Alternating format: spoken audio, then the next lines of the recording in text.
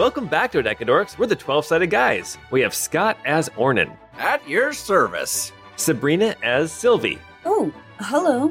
Jordan as Mogram. You are most welcome. Matt as Guy. That is my name. Don't wear it out. And me, Paul, as the guy who accidentally cast Zone of Truth on himself right before we started recording, and I failed my saving throw because obviously charisma is my dump stat. I mean, come on, you all know it. You listen to me every week. But here goes nothing. I hope it's funny, but I actually prefer the groans of everyone when I tell a really bad joke. We have a Patreon where you can help support us and you get some bonus content in return. So check that out at patreon.com/12sidedguys. And ratings and reviews are always appreciated unless they're bad reviews, in which case I'd rather you just shut your yapper. Come and hang with us on Discord. Just shut your pie hole. Come and hang with us on Discord. And don't forget, you can check out our shop at 12sidedguys.com for all of your Dodecadoric drip. I say drip because it's what's in the current vernacular, but I prefer Dodecadoric duds. I only use drips that I can sound and feel younger. Aging terrifies me. Every day my hair gets thinner and the creases in my forehead become deeper. I think to myself, did my dad ever feel this tired at my age? What have I done with my life? Will I even be remembered when I'm gone? At least this podcast will be my legacy as long as someone keeps paying the fees to keep it on the internet. And that's another thing. I have no idea how hosting works or purchasing domains. None of it. I listen to Matt talk about the technical side of running this podcast, and I just nod and say, yep, but I have no idea what's going on. And now I'm getting a text, which I will read right now. Oh, it's from Scott. He says Zone of Truth doesn't work in the real world, and I should probably stop saying every random thought that comes into my mind because I am not under the effects of Zone of Truth. Touche. Anyway, if your mind was blown when you learned the truth that Faye was id and Weltall was the Red Gear, then this podcast is for you. It's Chorus of the Forsaken, Episode 3.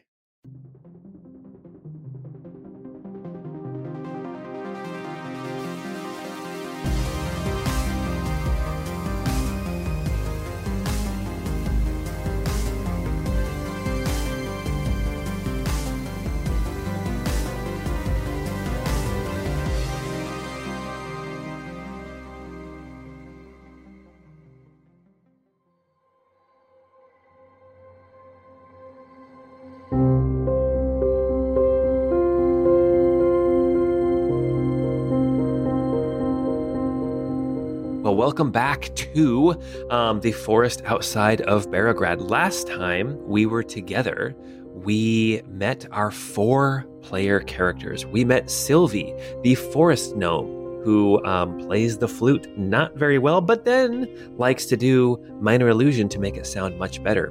We have Guy, the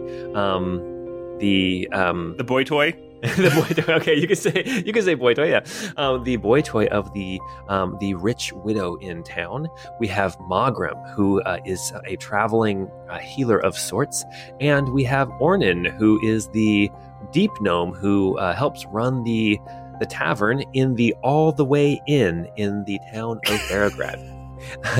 As you guys all it's all look the up, way back there. oh my gosh. First off, the 3, Sylvie and Mogram and Ornan, all met up for breakfast there at the All the Way Inn before Guy showed up. Guy actually was pulled aside by his mistress in more ways than one. to help her out by going out along the road and meeting a caravan that was coming into town with her estranged son, with this letter talking about how he was so excited to come and see his mother and he misses her and he loves her and he can't wait to see his childhood home. It seems that Nalira, this mistress of Guy, was a little bit wary of why her son Kalden might actually be coming back to Barograd. Guy then went back to the All the Way Inn for some breakfast of his own, and they got to talking.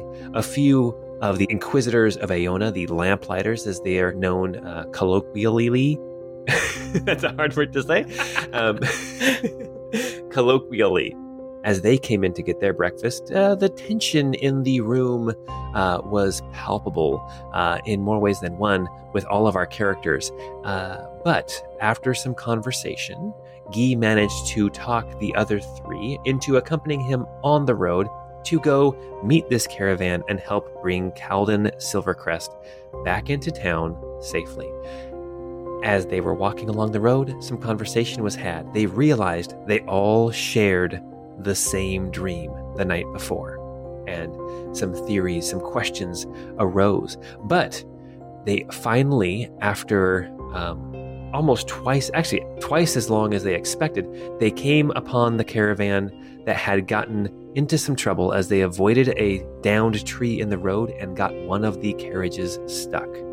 It was already so late that now our party has decided to bed down for the night right on the north side of the road, here in this pine and fir forest around this dirt road. Mud puddles and little ponds have shown up here because of all the rain lately, and there is a darkness. If you ever slept out in the forest with no lights except for your campfire, that is what they are experiencing right now, except for a few little lanterns on some of the carriages. And that's where we're going to start right now. We are all gathered around the fire. We have Sylvie and Mogram and Ornan, as well as Guy. And then we also have the two drivers of the carriages. We have the large, robust, sort of jovial man, Gideon, who seems to be the leader of the caravan. And then we have Ryla, this young woman with a silvery white hair and a stern expression. Hasn't said much, but they both look like they can hold their own. We also have Calden Silvercrest, this probably 26-year-old man with, he's thinly built. He's dressed nicely. He's got long black hair that is the same color as his mother, Nalira, the mistress of Guy. You also have a middle-aged man with a white beard and sort of hair that's going to white. He looks broad and large, but it looks like he does not labor for a living. He's wearing very nice clothing. He's wearing well-made clothing, not necessarily a noble or anything like that, but definitely... He's not wearing a tux. He's wearing Dickies. There you go, exactly. And then there are also these this dwarven man and then this other woman who seem to be traveling together. And rounding out the group, we have two guards who seem to want to stay close to this middle-aged man, the one who is dressed in the well-made clothing. You can smell the scent of rain kind of right on the cusp of starting to fall. Good evening, everyone. I hope that your travels have not been overly burdensome, although by the sign of your wagon, it would appear that it has been rather difficult.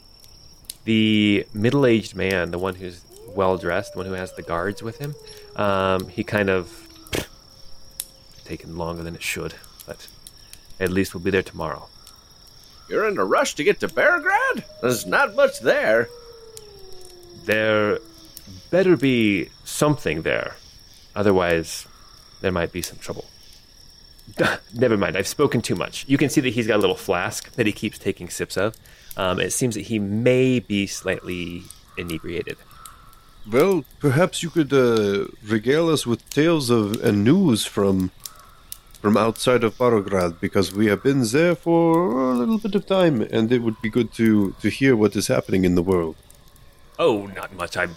I spend most of my time in Redlam, and I don't like having to travel out here to the sticks, especially on this kind of business. And what particularly is this kind of business? He says, I work for the Baron. Ah, I see. I don't know what that means, but... I don't think I would know who the Baron is. The Kingdom of Via Severia is set up with a king, and then there are 8 baronies that are each ruled over by a baron, that you can call them either Baron so-and-so or you can call them Lord so-and-so, but they're all barons. And then under the barons, you would have knights and other vassals. It's a classic feudal system. Beargrad is ruled over by a knight. His name is Sir Roland. He's the vassal to the baron. And it looks like this middle-aged man is on his way to Beargrad on business from the baron, which you guys don't need to make any kind of roll for that. You can if you want more insight, but you know that's probably not a good thing for whoever's in charge of Beargrad. So that's probably not a good thing for Sir Roland. And in our experience, is Sir Roland a decent governor of Beargrad? You don't hear any complaints about Sir Roland at all. Kind of like we don't hear anything about him at all. So like no news is good news? I mean, no, well, I mean, the rumors that you would have heard, I mean, you guys can each make a history check if you want to know more, but the rumors that you would know right off the bat is that he is a widow, he has no children, he has lived in Beregrad and run, it's called Grimley Castle. He has kind of run the estate there for decades at this point. He just seems to be a solid guy. That's all I would know because I rolled a 2 on my history. Yeah, same with Ornan. I got a 6. You probably stopped paying attention. Sylvie rolled a 17. Oh my gosh. Yeah, and Mockram got a nat 20 for a 24. I love getting nat 20s for low stakes rolls. Well, no, I mean, I imagine you guys would know. I mean, it seems like Guy, it would make sense that you might not pay attention to all that kind of stuff. Ornan, you've just been here for so long that you don't go digging for more info. You're just kind of minding your own business and yeah, you know, keeping your nose clean. Whereas Mogram and Sylvie, you guys are new in town, so you guys are kind of trying to pick up what's going on, kind of, you know, finding rumors and that kind of thing. You're kind of trying to figure out what the feel is in Beregrad. And so Sylvie, with your 17, you can tell that the castle is run down. You also know that there are fewer and fewer servants and guards that are patrolling Grimley Castle. It seems that the knight Sir Roland is, the rumors you've heard, he doesn't care to keep the castle up anymore, or he can't afford to. With your 24, Victor, you would know that you've picked up a lot of information. You know that Sir Roland literally only has 4 guards left that patrol the whole castle. The castle is empty. You also heard rumors because, as you recall, the steward of the castle was there in the tavern, like he's been sleeping at the All the Way Inn instead of in the castle like he normally would. You've heard rumors that the steward is afraid at night, that there might be rumors that maybe the castle is haunted, and that the steward doesn't like to be there. But regardless, you know that the castle it's not a huge castle, but for the amount of people living there, it is cavernous. He seems to be on the up and up. He seems to care about Beregrad, but he is not like in your face about anything. He leaves the castle occasionally to come into town, but it seems that the older he gets, the more and more he likes to just stay in and stay comfortable in the castle. Got it.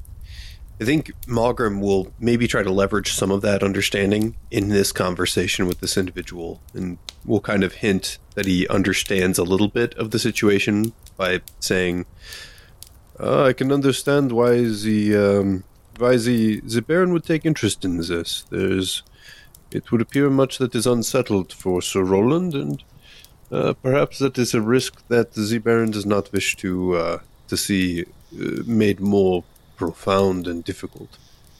Yes, the castle did seem a bit, underwhelming, to be honest. Could use a bit of upkeep. Well, he better not be using his taxes for the upkeep of that castle. Then he takes another sip and he's like, I've said too much. Forgive me, I'm in my drinks. I think maybe I'll retire for the night. Mogram will raise his own little hip flask that he pulls out and kind of hold it up like a little cheers kind of thing, and then take his own sip. Okay. He stands up and then he kind of looks at you doing the cheers, and then he kind of sits back down and says, well, maybe a little longer. Guy, you are sitting next to Calden Silvercrest, this young man who is the son of your mistress. He's like, so tell me, Guy, how fares my mother? Oh, she's doing quite well. She's in good form. She's healthy. She's fit. She's spry. She's adventurous. Spry. She's experimental. Yes. We've recently gotten actually. Jeez. What, was that too much? Did we go too far? She's well. She's well. And just as a reminder, this kind of mission is not something that she would ever have asked Guy to do. This is not part of their understanding. Yeah, not at all. But Guy knows, which side his bread is buttered on. Is that the expression? Sure. Yeah. Guy knows about bread and butter and stuff. So he figures he does this, but he also kind of sees this as potentially a slippery slope where he becomes kind of a a manservant, which at this point he kind of feels above the servants in the house. And the servants notice that too, I'm sure. Yeah. So yeah, I'll just say, she's well. She's excited to see you. In fact, it's been at least 10 years to my understanding since you've left. It's like, oh yes. It's been quite some time. I left. Gosh, He doesn't say gosh. Sorry. Golly, I was 16. Jeez, Lou. Yes. He says, oh gods, I was 16 when I left, out to make my way in the world, and here I am coming back. I've done all right for myself. But tell me, she was actually excited to hear from me. That's great news. I feared that maybe she would resent me leaving her alone here in Beregrad. Oh, I don't think she's been alone. She has a house full of people who care for her. But I mean, you are her flesh and blood. You said you made your way in the world and you've done all right for yourself. Do you mind if I ask what business you're in? I've been doing imports from the Asteria Islands.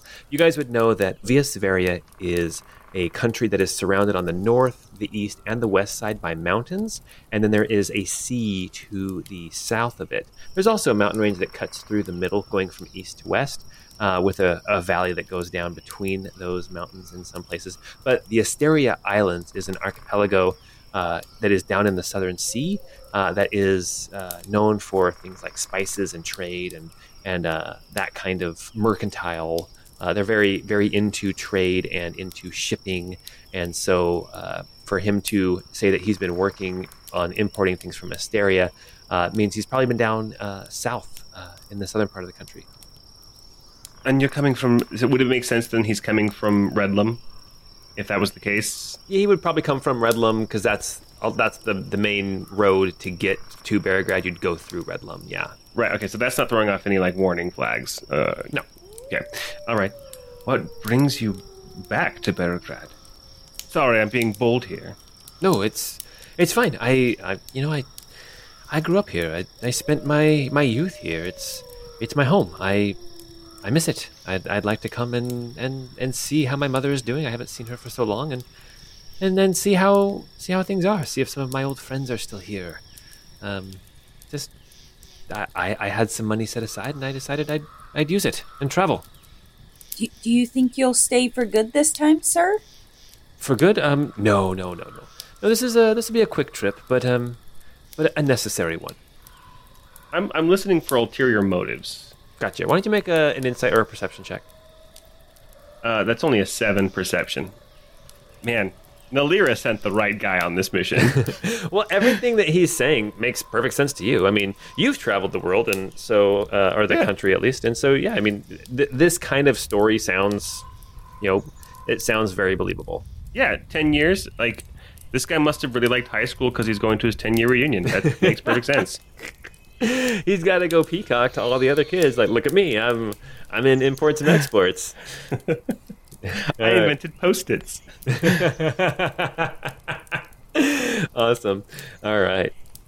What is the arrangement for watches in the night? Gideon says, "Oh, you don't worry about that. We got Ryla and I. We'll keep our watch, and then Tobias is offered to have his help keep watch as well. So the rest of us should be able to get a good night's sleep." When he says Tobias, he points to that middle-aged man, the one who works for the Baron, the one who mentioned the taxes. And he has the 2 guards that he's basically volunteering to keep watch. I'm Yes. assuming, yeah. Yeah, well, you get the impression that maybe Gideon is volunteering the guards, and then Tobias is not necessarily arguing against it. But you also get the impression that Tobias is a little bit drunk. Okay.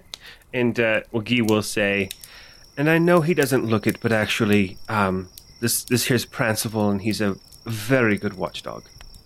So, every time you mention Prancival, I'm gonna do other podcasts have what's his name? Pawpaw, and they have Caw-Caw. Yeah, and they have other animals and stuff. I gotta start upping my game. Okay. Okay. So It's pretty good. It's pretty good. It's fine. And the horses are all, nay. And the baby goes, goo. Actually, I watched that clip again, and it was the kid is like, wah. But still. Okay. All right, so the Dwarven Man and then Evangeline Lily, they kind of both, they lay out, they start getting settled in for the night. But anybody else who wants to stay up and talk for longer can.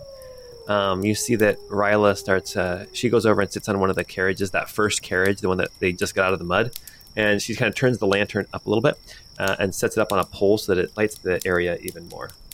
Guy will try to get his rest over with sooner rather than later. So, like the first 4 hours, he will take off his armor and kind of get settled. He doesn't need a bedroll. He likes them.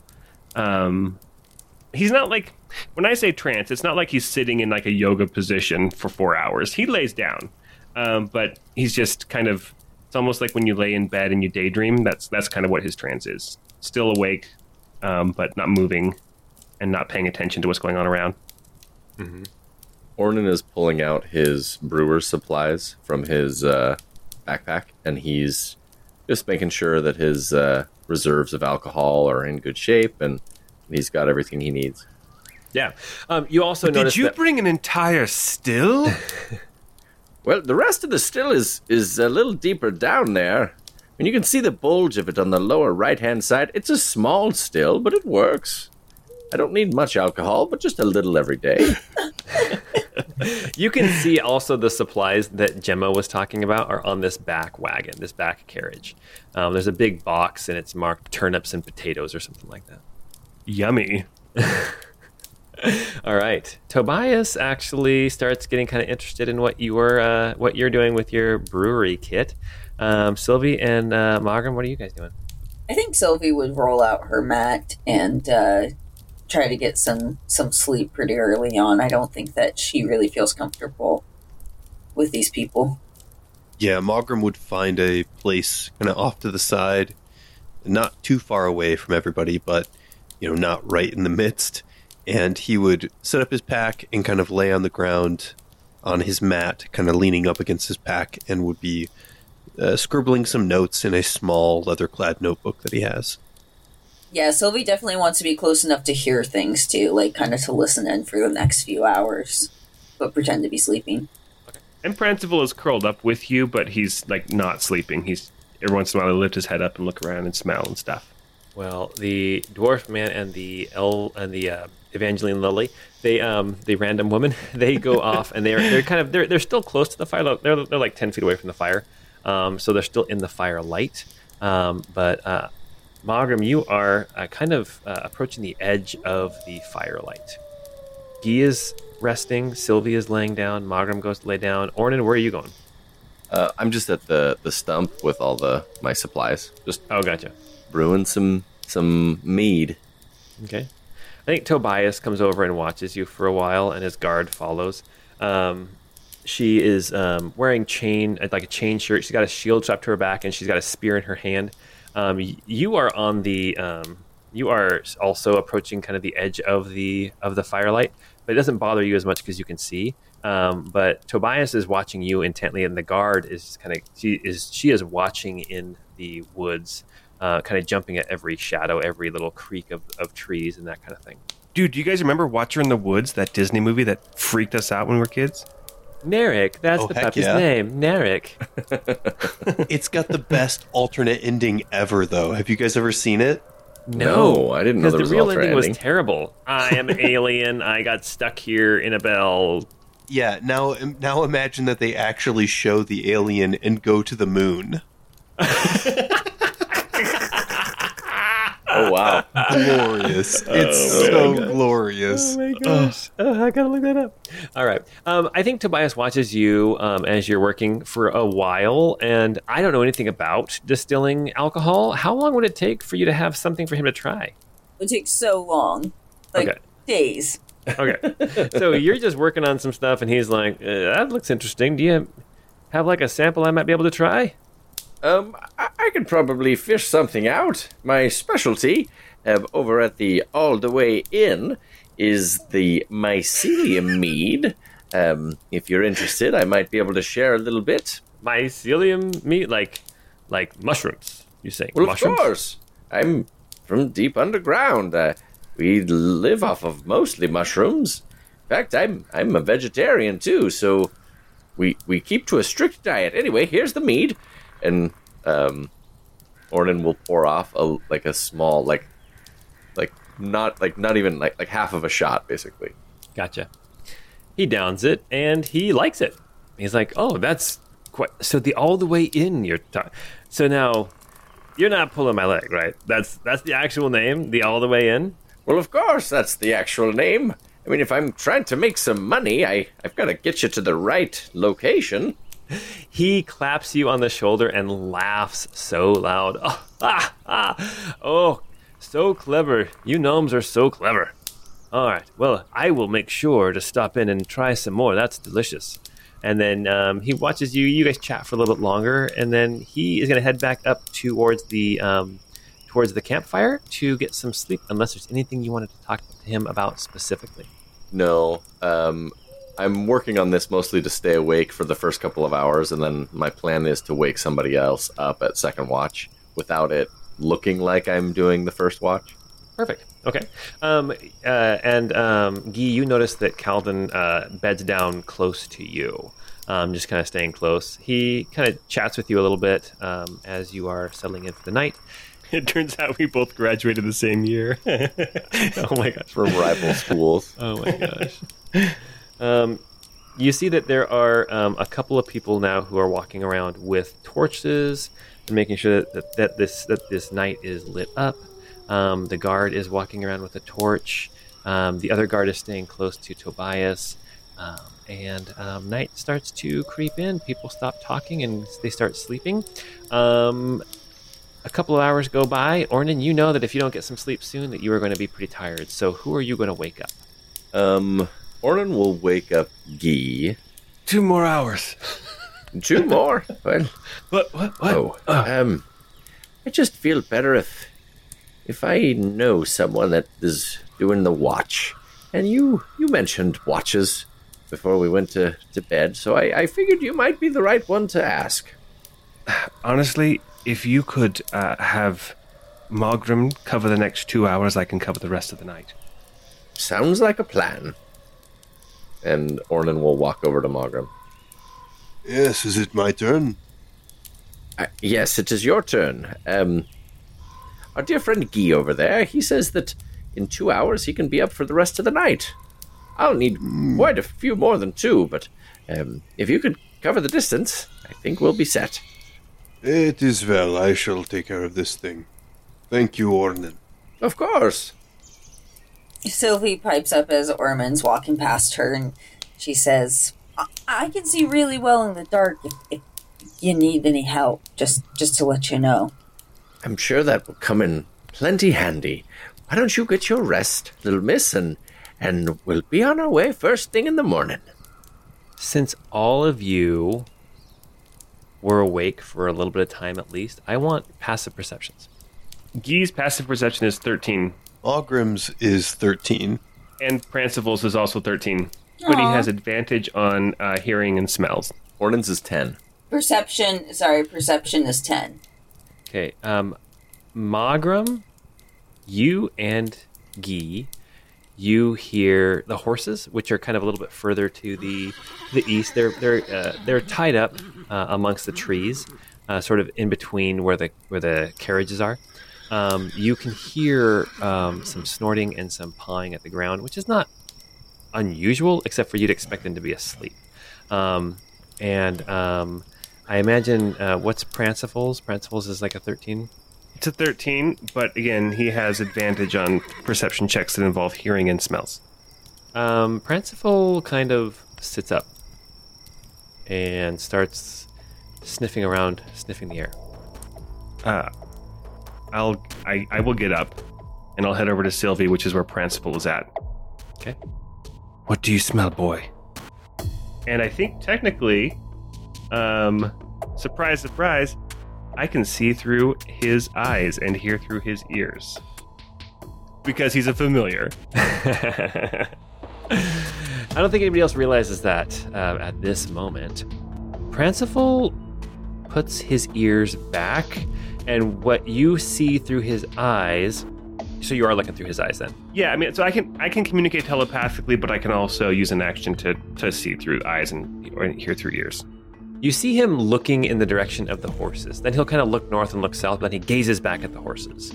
And you get the telepathic link. You get the impression that there's something not right, but you also get this impression of confusion, of like, something's not right, but I don't know what it is. All right, I'm going to get up then, and I'm going to kind of nudge Sylvie as I'm getting up, and I'll say, "Get Mogram. We need to check on the horses." Sylvie will get up and kind of follow them over to the horses. Ornan, I think, is still awake at this point. And Mogram is awake too. I'll send Prancival, again, communicating telepathically, to go lick their faces if they're laying down. Awesome. Amazing. Are we saying that this is happening during Guy's watch? Well, this is all happening when Ornan went and woke up Guy, and then Ornan came over and woke you up, and then Sylvie was already awake. So you guys are all kind of awake at this point. Nobody's like back totally asleep. Got it. I'll see that, Guy had sent his dog to kind of check on us, and so I'll walk over to see what's going on. Okay. All right, you guys are going to go start checking out the horses. Yeah, what's the situation with the other members of the watch? Because they were supposed to be watching all night long.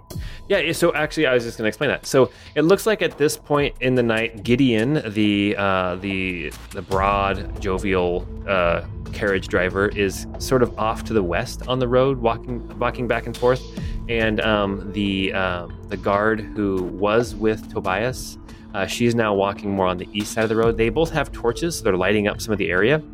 So it's not quite as dark, but it does cast a lot of shadows. And they're just walking along the road. They don't seem to notice anything is out of the ordinary. I think as you guys start walking towards the horses, Gideon kind of glances back over at you guys, sees you guys moving towards the horses, and then he kind of nods, and then he kind of keeps walking around. And he's kind of making a circle around the sleeping figures, and the guard is staying definitely closer to the wagons. What exactly are we looking for? Yeah, I think Mogram's going to pull his plague mask around in front and put it on, and which is my reflavoring of detect undead. Okay. But the idea is that he puts on this, black leather plague mask with this weird kind of sickly greenish glass for the eye holes, basically. Through the lenses, yeah. Yeah, the lenses. And the idea is that he can almost smell the putrescine or cadaverine of rotting flesh, and kind of get a bead on if there's anything within 60 feet of him. Okay. As you put your mask on and you gaze through those lenses, you do not detect any undead around you. Good. Okay. Do you think the horses are sick? Is that why you have to put a mask on? Oh, this is, this mask will help to eliminate or at least assure me that we're not dealing with certain other types of unsavourable things in this world. That's good to know. Yeah, Guy will just walk over to the horses and like to see which ones are uneasy and look around there. Yeah. As you are looking at the horses, I mean, I will tell you that out of the 4 horses, it looks like that the one that is, they're kind of in a diamond shape. The horses have been tied up to the east of where we were camping, just like 15, 20 feet. Yes, exactly. And so out of the 4 horses, the one that's furthest west is the one that appears to be nervous. As you approach, it looks almost like he's kind of not rearing back, but he's slowly backing up and kind of pulling on the rope, like he's trying to back away from this rock that is nearby. This is stony ground, so there's lots of these big pine trees and fir trees, but there's also these kind of rocks and things that are scattered around in the grass and dirt. And he's trying to pull back away from that large rock. How tall is this rock? Can I see to the top of it? It's probably about 8 or 9 feet tall. And I don't see anything prowling around on top of the rock? Why don't you make a perception check? That's a 5. You do not see anything prowling around on the top of the rock. There's lots of shadow here, and actually the campfire is still going. They're keeping it going all night long. The torches are kind of messing with your vision because of the shadows that are being cast. Magram, Sylvie, and Ornan, you guys each tell me what you want to do. I think that Sylvie is really kind of nervous around horses. That's not something she spent a lot of time around. So I think she's actually going to be surveying more of like the perimeter around, and see if she can see anything in that forest area. Okay. Sort of the forest to the north of the side of the road? Right, like behind where that big rock is. Why don't you make a perception check?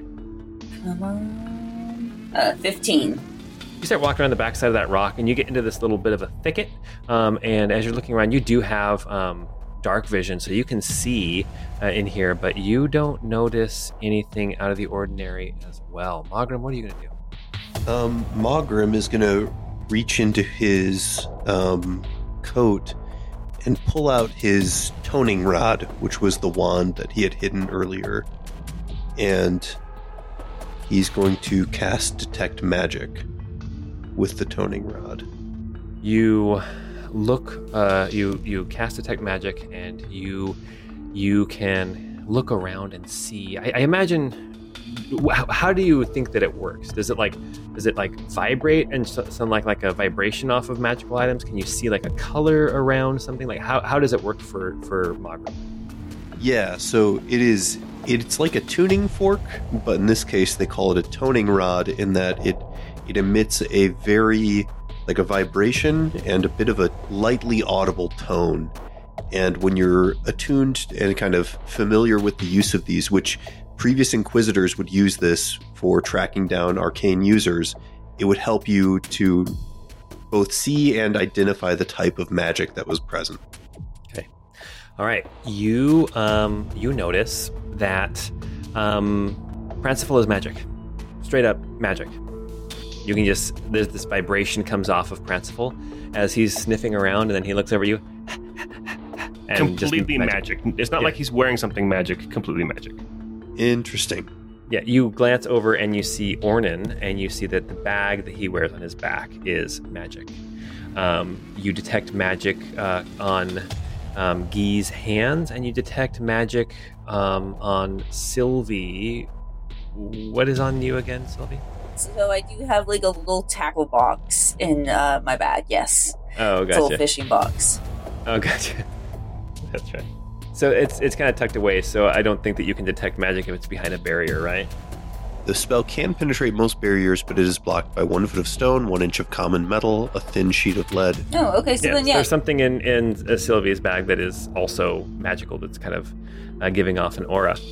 I will say also the old book that he has on his belt is also magical. And how far does it go? 60 feet? 30 feet? 30 feet. From where you're standing right now, you don't detect any other magic. And Ornan, what are you going to do? Ornan walked around the other side, so he's to the east of the horses, and he's just kind of plopped on a rock, just looking around. Okay. Why don't you make a perception check as well as you're looking around?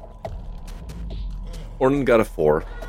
Well, as you guys are investigating around the horses, and as you guys have all been on the lookout for what is causing this discomfort among the horses, especially this one that is furthest to the west, we are going to roll initiative.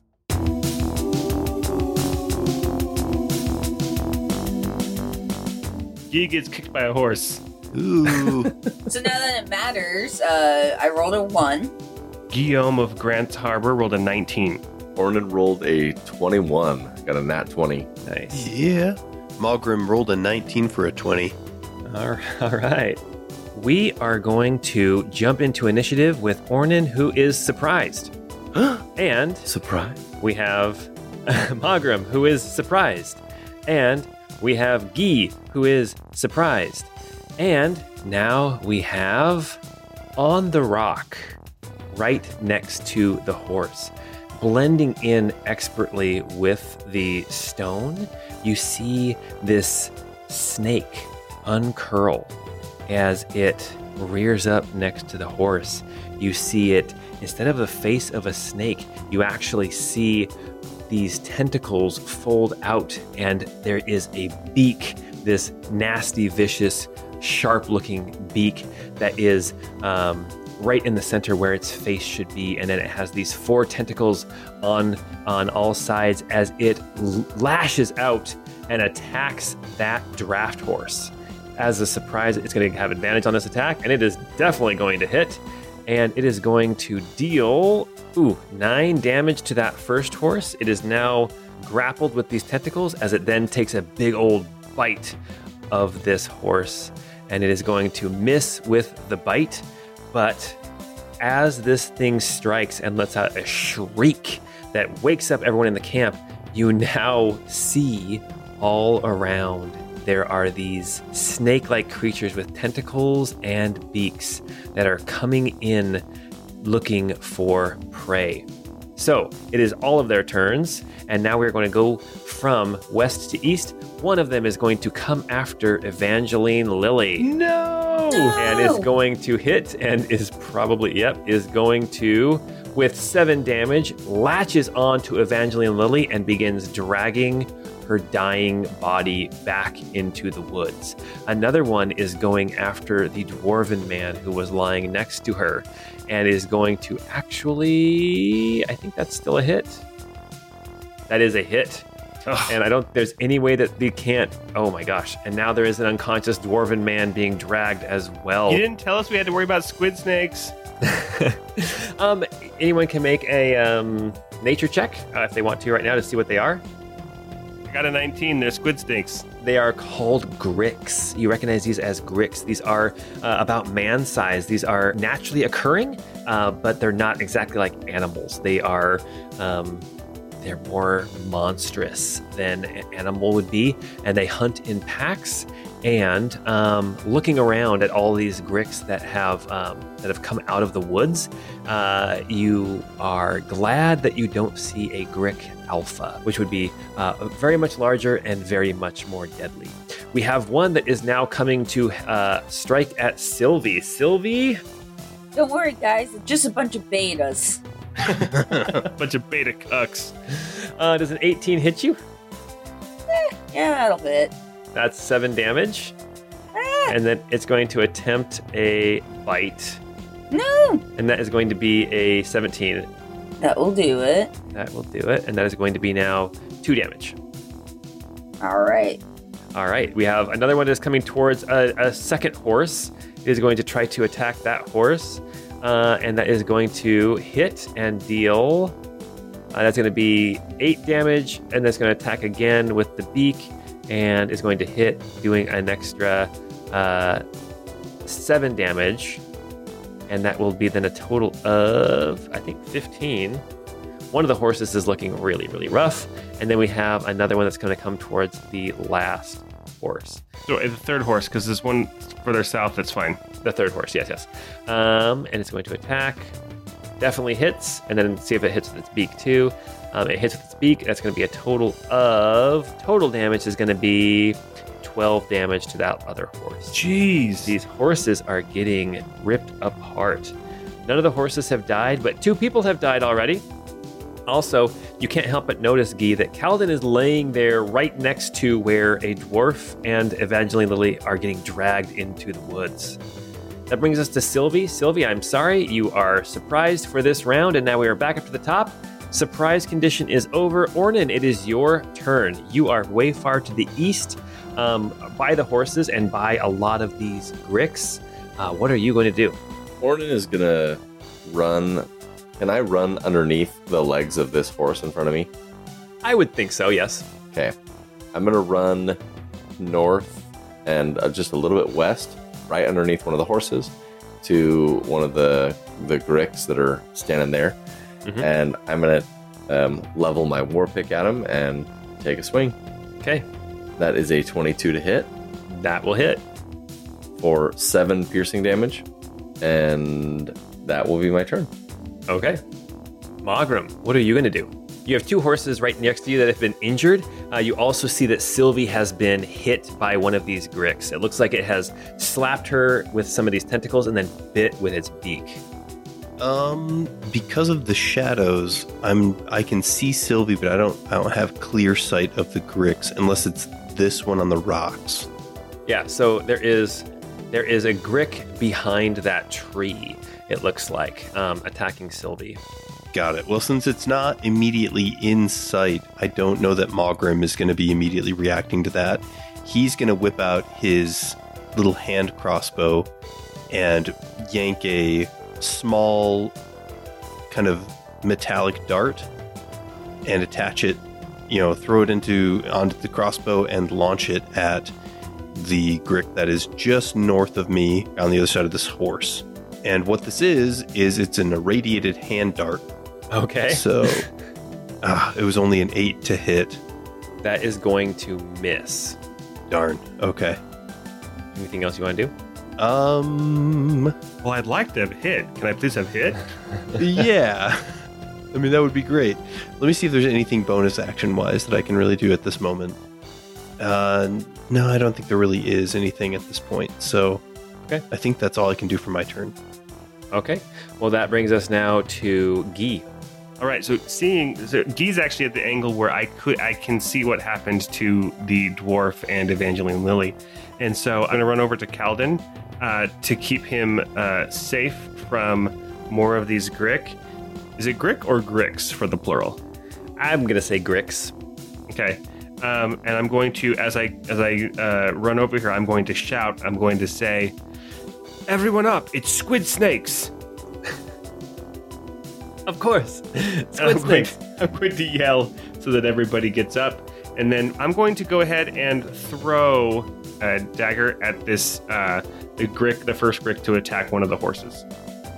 That's all I can really see from this angle. Okay, it's a natural one. Yay! Level 3 characters. Level 3, one action each. Yeah. So it goes wide. It's gone. All right, that's now going to bring us back to the gricks. Okay, we've got the one attacking the horse again. And that is going to be a miss with the tentacles, which is going to be that is all it can do. And it is going to actually scurry off the rock down in towards camp, coming closer to Guy, but not quite within your threat range. The next grick, the gricks carrying Evangeline Lily and the dwarf, they actually drag them off into the woods and out of sight. They let out this call. That's what I imagine they sound like. Yeah, Okay. that's about right. That's Squid Snake. Squid Snake to- 101. Total squid snake. Total squid If snake. I've heard a squid snake, that's what it sounds like. All right. Oh, Sylvie, a 21 to hit you. Does that hit you? Yeah, that'll hit me, dude. Jeez. Oh my gosh, that's 7 damage. I'm not doing well. Oh my gosh. And trying for the beak. Okay, that's only going to be an 11. Does that hit you? That will not hit me. Okay, thank so the goodness. beak misses you. You're getting clubbed by these tentacles as this grick is trying to get you. The one other grick is going to... there's 2 more gricks to attack. One is going to go for the horse that it's already hit before, and it's going to miss this time, only with a 10. And then Ornan, the last grick that is still here on the field, is going to come towards you and try to hit you with a 6 to hit. That will miss. Okay. That is the Grick's turn. We now have the guard who was patrolling the road is going to come rushing in. 1, 2, 3, 4. Past the horses towards the Grick. Can't quite make it, so she takes her spear and she's going to hurl it at this middle Grick, the one that's been attacking the horse. That's going to hit. That's a 15 to hit. And that's going to deal 2 damage. Oh my gosh. And then with her item interaction, she draws a short sword. All right. And then it's going to be Gideon's turn. Gideon, seeing the Grick, because he's over on the west side, he sees this Grick that has come now around the rock towards Guy and Calden. He's going to step up just a little bit and pull out a heavy crossbow and take aim at that Grick. And that is going to go wide. It's only going to be a 12 to hit. And then he starts to reload the crossbow and he starts bellowing out, everybody up, under attack. And we are back now to Sylvie at the bottom of the round. Huzzah, Sylvie's gonna do something. Okay, so Sylvie is going to cast a Thunder Wave at the 2 squid snakes in front of her. Okay. So they need to make a DC 13 Constitution.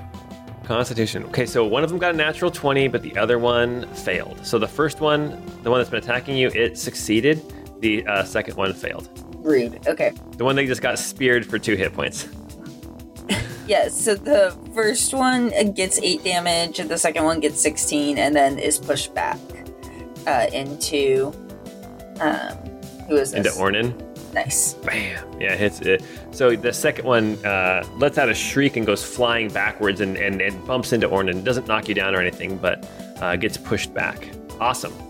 And there was a huge, loud thunderclap when that happened, and everybody heard it. And then as soon as that happens, I'm going to cast Misty Step, and I am just going to cruise on back south nearby, like the horses behind Malgrim. Okay, perfect. Awesome. All right, and then that brings us, Calden wakes up next to you and scrambles to his feet, and he is going to draw a dagger, and he is going to take a step behind you, Guy, and he's going to take the dodge action. Smart. Okay.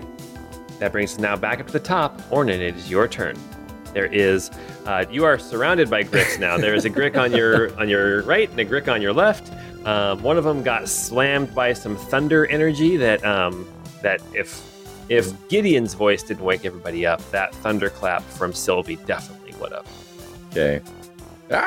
These snakes are popping out of everywhere. Ornan is going to hit the same one that he hit the first time with his war pick again. Okay. Or try to, at least.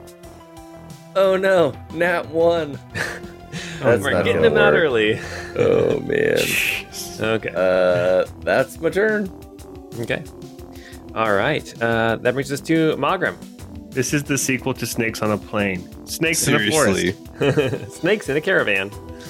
No, I was thinking because plane is also like a geographical feature, like a forest is. Oh.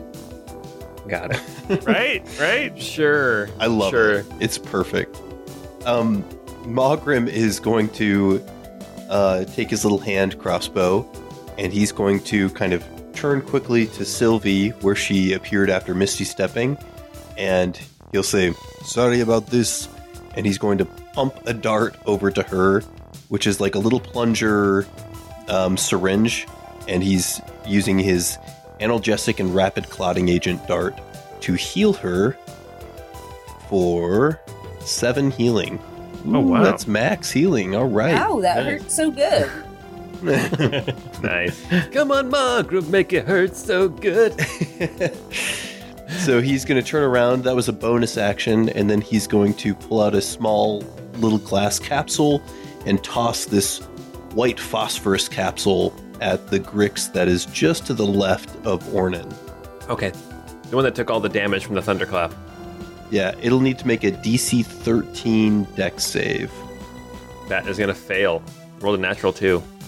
And it will take 5 kind of radiating damage, maybe.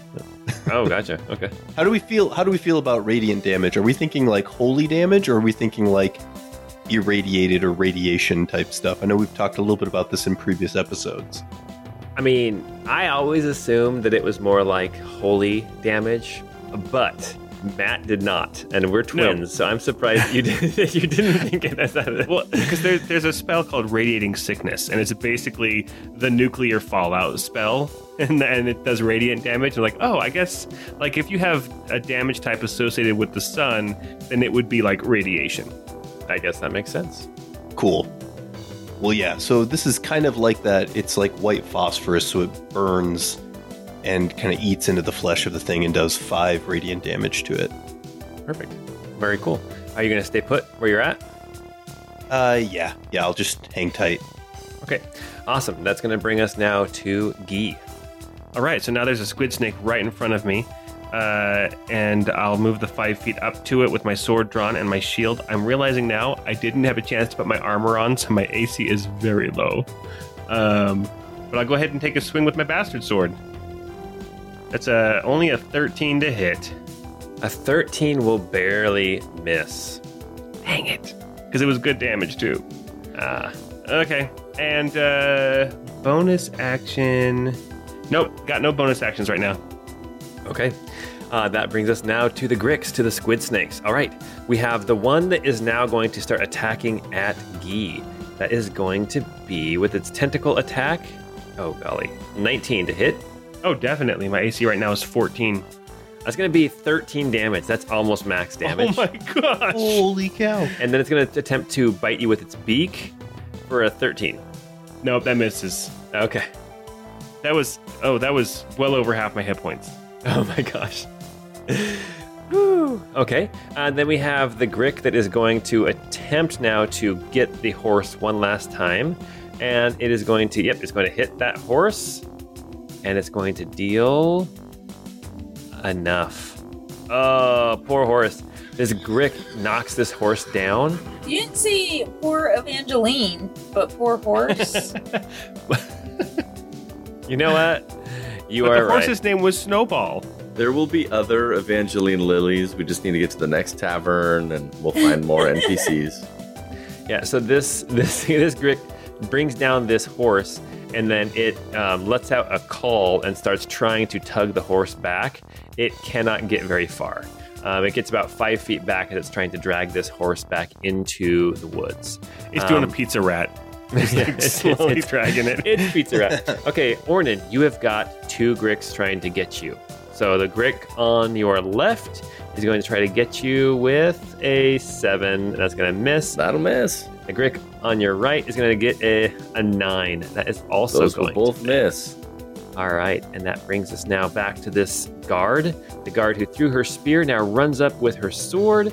She's going to attempt to attack it with a short sword and wildly miss with a 6. And then Gideon is going to crank his crossbow again and take another shot at the Grick that is bothering Guy. That will be, oh my gosh, that's like an 8 to hit. That's going to miss. All right, Sylvie, you are up. You made this fight too hard, Paul. I didn't Can you please expect you fix guys. our dice? I didn't expect so many natural ones, but all right. That's on you, dude. Sylvie, you're up.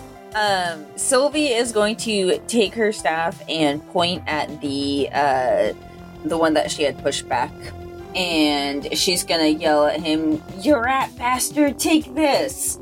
And she's gonna shoot him for a 17 to hit. That will hit, yes. Alright, and that does a maximum of 12 damage. And that Grick falls down dead. Aha! Yeah. Well, we got one. All right. There's a dead Grick now on the ground. Anything else you want to do, Sylvie? She just looks impressed with herself. All right. It is now Ryla's turn. Ryla is the silver-haired carriage driver who was sleeping in this carriage that is right next to where the Grick is attacking Guy. She stands up and jumps down behind the Grick, and she's going to take some attacks. Believe it or not, this template for her is a challenge rating 1/2. She gets 3 attacks with her short sword. Are you kidding me?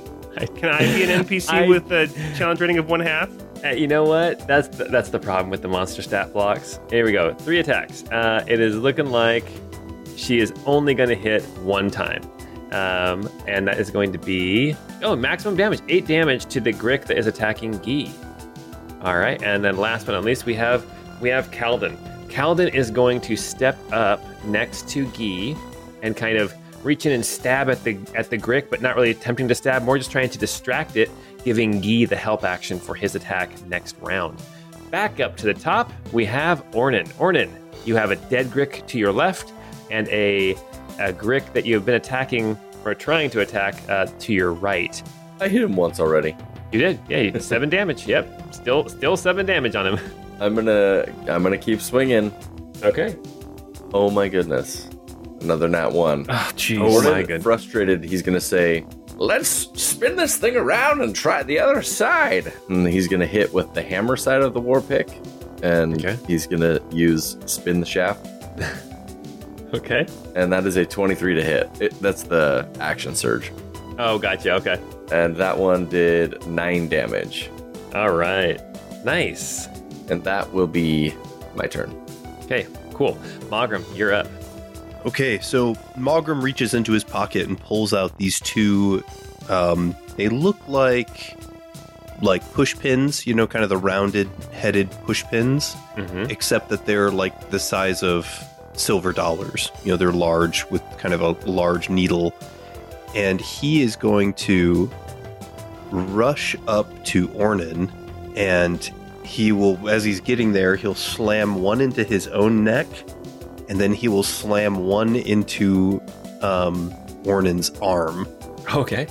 I'm not sure that man has a medical license. And this is a Mogram's Neurodisruptor and Arcane Soulbind. And so while you have this and we're within 60 feet, you get +1 to your AC and all saving throws and resistance to all damage. And you and I share damage. So if you take damage, I also take damage. Oh my gosh, that's awesome. And so that will be my turn. Okay. Yeah. Awesome. All right, that brings us now back to Guy. Guy, you have advantage on your next attack thanks to the help from Kalden. All right, okay, so I'm going back at it with the Bastard Sword. That's a 24 to hit That will hit. for 8 damage. Nice. And it's still alive, I bet. It is still alive, but it is definitely bleeding. Okay, and then for my bonus act, I don't have really anything I can do as a bonus action. Yeah, So- level 3. I know. Yeah. That's my turn. Okay. Awesome. All right, that's going to bring us now to the Grix. Let's see if the Grick looks at Kalden and Guy and Ryla, and it recognizes that the softest looking one here is actually Kalden, and it's going to change its tactic and go try to grab Kalden with tentacle strikes, and that is going to be only an 11, and that is actually going to miss Kalden. Kalden manages to step aside. And then the Grick that is trying to haul the horse lets out a call, trying to get other Gricks to help it, and it manages to pull the horse 10 feet into the woods. And then the other Grick is going to attack at Ornan again for a 23 to hit. Yeah, that'll hit. Okay. And that's going to be a total of 11 damage. And Okay. it's going to try to now, because it hit you with its tentacles, it's going to try to bring its beak in really close and try to bite you. And that is going to be a 20 to hit.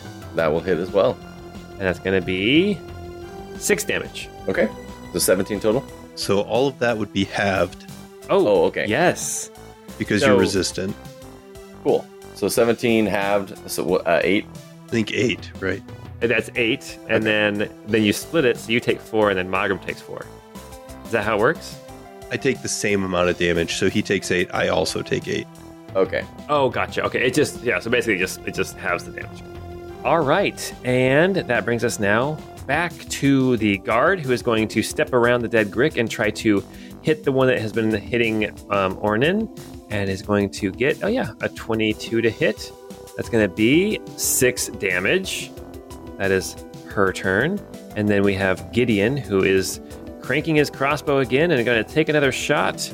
Maybe hitting this time, and no, a 9 to hit this time. He is just not good with his crossbow. But it sounds intimidating while he's winding it. Yes, we have Tobias is awake, and his guard, the other guard, is actually there, standing close by, just ready to protect him from any of the Gricks. But he is going to just stay close to Tobias and not rush towards the Grick. That brings us to Sylvie. All right, Sylvie is going to step up north towards everyone else who's kind of clustered around these Gricks. And I think she's just going to do another bolt at the other Grick that's on the other side.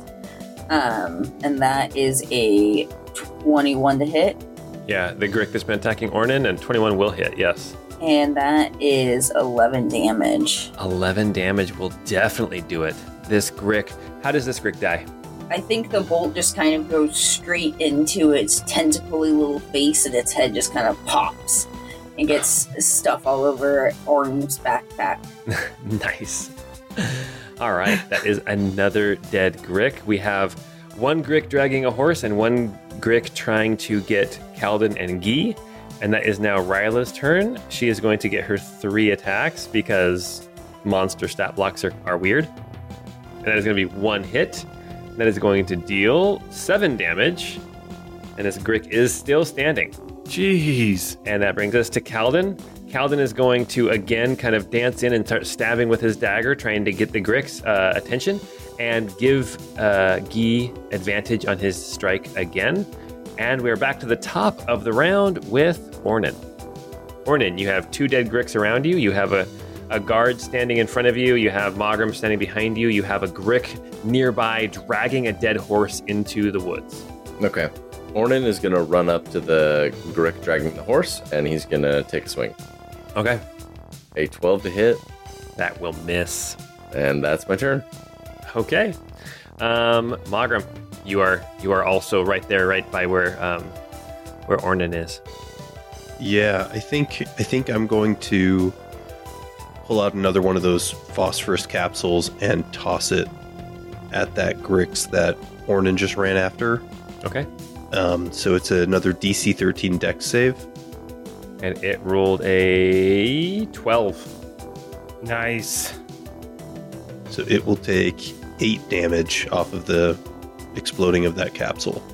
Nice. Very cool. The air is being lit up by a big thunderclap and then this white phosphorus light glowing. That's awesome. Okay. But there's magic here. And magic is not something. Yes. Yeah. There will be repercussions. Yeah. There could be repercussions. Yes. The deal is that the Inquisitors of Aona, they are very strict about who can use magic and what kind of magic is okay. Generally speaking, we can talk about this more in a little bit, but divine magic tends to be okay if it's from one of the acceptable deities, whereas arcane magic is definitely a no-no. All right, Guy, you are up. You have advantage on this strike if you're going to attack at that. Rick again. Definitely. So this is 16 to hit That will hit, yes. for 6 damage. All right, how does this Grick die? Oh, gee.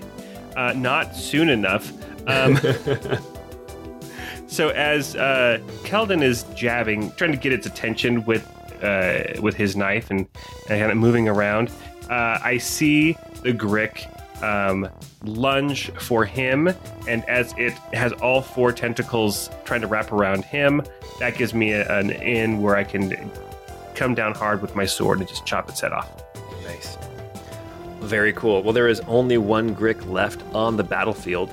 The 2 that snatched up your traveling companions, they are gone. The one that's trying to drag the horse that got attacked by Ornan is going to now turn on Ornan and make an attack with a natural 20. Oh my goodness, Ornan. Ow. Oh my gosh. That is going to be, oh my gosh, that is going to be 13 damage. Okay. That is going to be halved to 6 and 6. Okay. So 6 to you and 6 to Mogram. Okay. This also gets a bite attack with its beak. And that is going to be only an 8 to hit. So that will miss. Okay. Okay. Don't you fret. I'm quite the sturdy little fella. How dare you call me little? The guard is going to rush over and try to attack with her short sword again and barely hit. And that is going to be 2 damage. Again. Minimum damage. Is it like a wooden sword or? Hey, something's better than nothing. It's one of those foam ones in the toy section of the dollar store. It's a boffer for LARPing. Is that what it's called? A boffer? Yeah, it's a buffer. Boffer, yeah. Gideon cannot see what's going on because of line of sight with all the trees and everything. He can hear all the screaming and all the calling out and the booms and the flashes of light. So he's instead going to move around towards the carriage to see what he can see. And he can see the last Grick that is still alive off in the woods, but he cannot take a shot. Sylvie, you are up. So Sylvie's going to step over this dead horse and going to poison spray this guy that was trying to drag this horse away. Okay. And that was, they need to make a Constitution saving throw of 13. That is going to fail. All right, so they're going to get one damage. So take that. All right. And now we are at Ryla, who is the other driver of the caravan. She is going to step up on top of the carriage, and she's going to pull out a dagger from her waistline, and she's going to throw at disadvantage because it's so far away at the Grick that is now attacking Ornan, and that is going to miss. I guess she'll do that 2 more times. And that is going to miss with the second dagger, and at the third dagger, that is also going to miss. 3 daggers going wide out into the night, and that brings us to Kalden. Kalden is going to turn to Yugi and kind of grab you by the shoulder. She's like, "Thank you so much, you saved my life. Is it over?" And then he's going to start walking kind of over towards the fire a little bit more and try to get a good look at see what else is going on, but can't see anything. Sees Tobias and his guard still huddled up by the fire.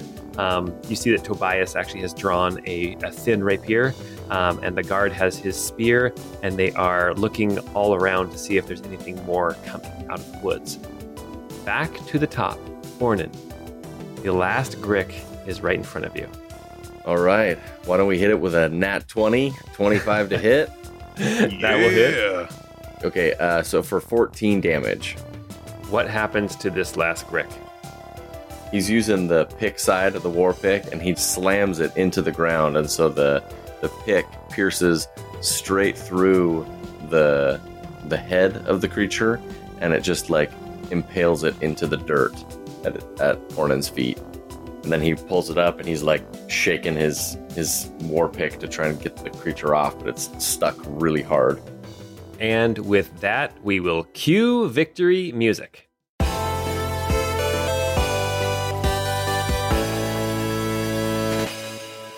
And level up. Woo! Yeah, right? To level 5. to level 5 when all of a sudden you don't feel quite so fragile. Yes. All right. So here we are. We're in the woods, in the night, in the dark. We have got a dead horse. We have got 2 wounded horses, and a fourth horse, which is actually fine. No damage to it. You have 2 traveling companions, a dwarven man and a human woman who were dragged off into the night by these Gricks. Guy, you were close enough to see that they are more than likely dead already. Just from the first attack, they are probably not alive anymore.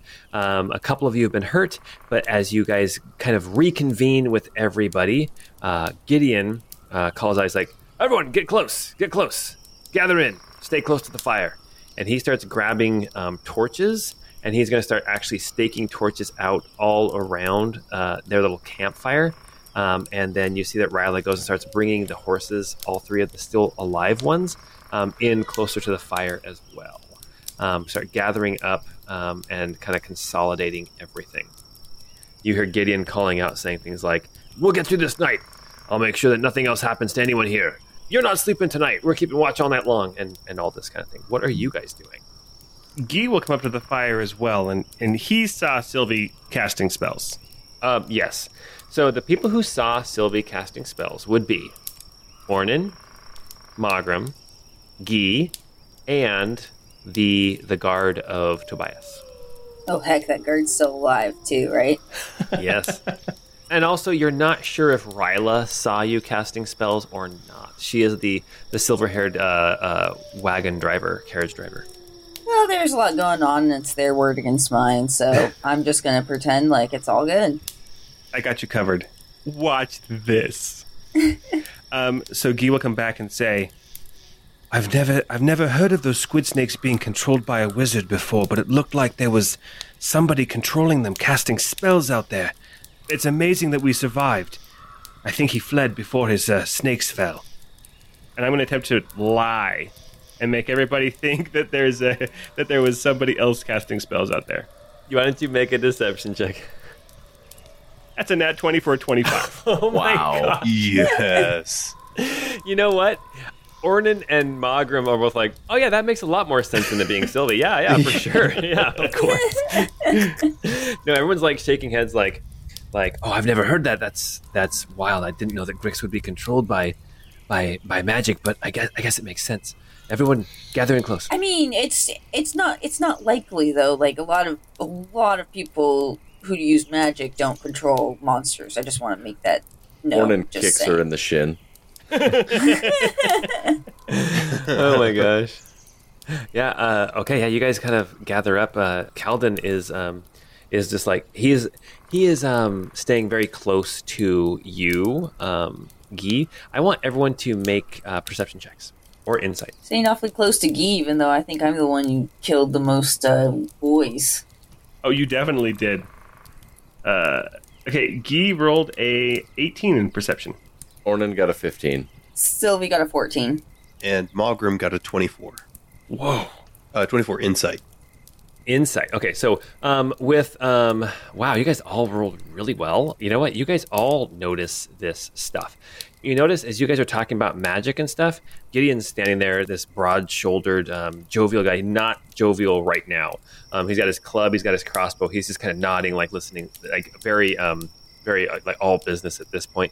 You see that Tobias and his two guards are, as you guys are talking about like being controlled by magic, you see Tobias, who pulls out of his shirt a little pendant and like kisses it, and then you can see him start to like look as he's looking around in the woods, start to mumble a prayer, and you're not sure what that means, but something, he's religious in some way. Also, you see Ryla, as you guys are talking about magic, she kind of looks over at you guys and gives you a side eye, nods to herself, and then gets busy like getting the horses in close and tight. And you guys, with your perceptions, I'll say, as you guys are talking about magic, Maugrim, you see Kalden step back towards his pack a little bit and kick his bag a little bit, nudging something. Maugrim, you swear he is nudging some leather-bound book deeper into his pack and out of sight. And that, my friends, is where we are going to stop for tonight. Woo! Sus. Jeez. It is hard being level 3. Oh my God, it's so much Yeah. It work. really is. Oh, man. This is rough. Level 3 is rough. Level 3 is rough, but it's not as rough as level 1. Oh, yeah. Oh, man. It could always be worse. You guys survived your first encounter out in the woods. You're here. Now you have the rest of the night, and you have 2 carriages, but only 3 horses to pull them. And you're down 2 travelers. What is going to happen next time? Anyway, I'm ending it too soon. I got to remind people, come join our Discord and talk to us about what's going on here in Campaign 2 in the Chorus of the Forsaken. And we are on there. We are talking back with you guys and answering your questions. We are all super excited about this.